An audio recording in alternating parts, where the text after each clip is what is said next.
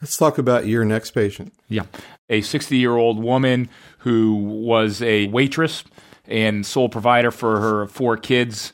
And in July of 2009, she presented with worsening dyspnea, was found to have a large right proximal lung mass and bulky mediastinal adenopathy, and had a surgical biopsy consistent with small cell lung cancer.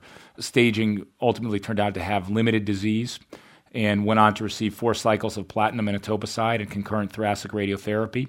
She had a very good partial response, had a small residual mass that was 3 centimeters after chemoradiation and brain MRI negative, but unfortunately on her first surveillance imaging 3 months later, had new reticulonodular densities in both her lungs and some intra-abdominal adenopathy, soft tissue disease, and brain MRI had diffuse metastatic disease. And at the time she had fatigue, though no other focal symptoms, and has subsequently gone on to receive 2 cycles of platinum and irinotecan with slight improvement in her disease. And we are seeing her sort of intercurrent in her second-line chemotherapy. So interesting, Neal, when we talked about her this morning, one of the things I was struck by was that you chose not to give her prophylactic cranial radiation. You went ahead and got an MRI that was clear, and then just 3 months later, she presents with widespread metastatic disease in the brain, which you kind of wonder how much reassurance you get from a negative MRI when that happens. I mean, it really comes back to kick you in that setting. Tom, how do you approach the issue of PCI, and do you think you might have thought about it for this lady? Well, it's funny because we talked about it this morning. I do PCI for limited stage and for selected extensive stage. We did talk about it this morning, and one of the concerns that we have with brain radiation, and I think I really feel this way, particularly about adenocarcinomas that have brain mets, is whole brain radiation can be associated with cognitive decline, as we talked about. And I think the way you give it and the timing of it's very important. I think that what no one has ever looked at is the strategy that Neal looked at here, which is doing very close surveillance MRIs. And in a 8-week to 12-week period, you were able to pick up the lesions. She went on and had radiation, has done very well neurologically. She's doing very well in that setting.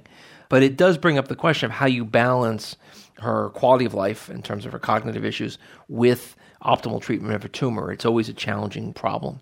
As Dr. Lynch has mentioned, I think it's a moving target in the era of availability of MRI scans and stereotactic radiosurgery, whether we can be more judicious with the cranial radiation. I know that's contrary to the available evidence. For Neal Love's standpoint, with 2 Neals, I have to be careful. For Neal Love's standpoint, one of the interesting things is I've been in a number of meetings with companies that are developing drugs for small cell, and they've questioned how can we incorporate this drug if we have to give PCI?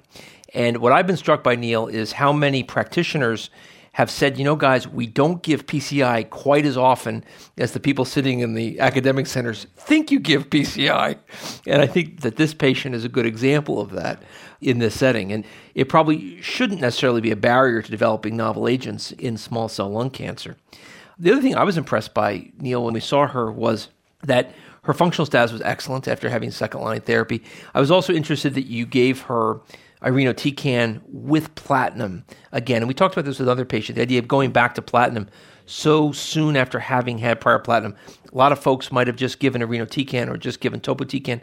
What do you think about going back to platinum again? I have to admit probably some naivete and probably some extrapolation from taking care of colon cancer patients where 5-FU is a synergistic drug that we use in multiple lines of chemotherapy while swapping out additional agents. And at the time she recurred, she responded to platinum-containing chemotherapy with her initial treatment, and she had excellent performance status and was in a precarious situation. And so I felt a little more comfortable giving her both agents, what I would perceive to hopefully be more effective therapy, although, again, I think... And it's worked. She's had a nice response. She feels well. And her functional status, I was incredibly impressed with. For a woman who's been through aggressive treatment for limited stage small cell and then had a massive relapse, ended up getting radiation and more cycles of platinum and irinotecan, she really did look very good. If I could get your perspective, I've been using the lower dose weekly platinum irinotecan small cell regimen as opposed to the Japanese high dose day 1 platinum, day 1 and 8 irinotecan. And I don't know if you have any preferences or perspectives on how you use that combination. Well, irinotecan, I think, is an interesting drug because there's so many different ways that people give it. You have the European way of giving it as a large bolus in day 1 of every 21 days versus other ways of giving it weekly, 4 out of 6 weeks. I tend to like the weekly approach, particularly in second line when comorbidities are higher. I think that actually becomes an interesting problem. I also think that you did what I do often off protocol in small cell is substitute irinotecan for topotecan. So even though the best data is with topotecan, very few of us actually use topotecan in second line because of the myelosuppression and the fact that to use it according to the label, it's 5 days that you've got to come in for intravenous infusion.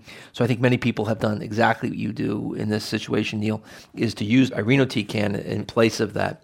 I guess one of the questions is what will the drug amrubicin do? Amrubicin is one that we're really pretty excited about in previously treated small cell, and we're really waiting on what that data compared to topotecan will look like in the previously treated setting. I think the one thing she shows are, one, she had a good response initially, which was great, but she recurred relatively quickly, which, yes, it's greater than 90 days, but it's still right about that 90-day mark, and you worry about what that could mean to her prognostically.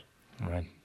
Any other new agents or strategies being looked at or encouraging in small cell, Tom? It seems like not too much is happening. I'm not sure why that is, whether maybe there's not that much research going on or it's just a resistant disease. I think it's a tough disease. I think that not a lot's happened since the 70s when etoposide platinum has been discovered. I think irinotecan and topotecan offer additional options. I think paclitaxel offers a different option. And I think that we all have patients with extensive stage small cell, some who can percolate along for a couple of years, and we find they respond to a lot of different drugs. But Neal, to answer your question, there's not a lot. Amrubicin is the only drug. Picoplatin didn't pan out in small cell. Amrubicin is the only drug that's fairly far along. I think what small cell may be is a disease ripe for molecular profiling. I remember when I was a fellow, we always used to root that a patient would get small cell rather than non-small cell. Now we root they get adenocarcinoma because there's many more molecular phenotypes we can look at. And hopefully, as we more broadly molecularly phenotype cancers, we'll at least get some hints in small cell of avenues that might be potent for investigation as we go forward.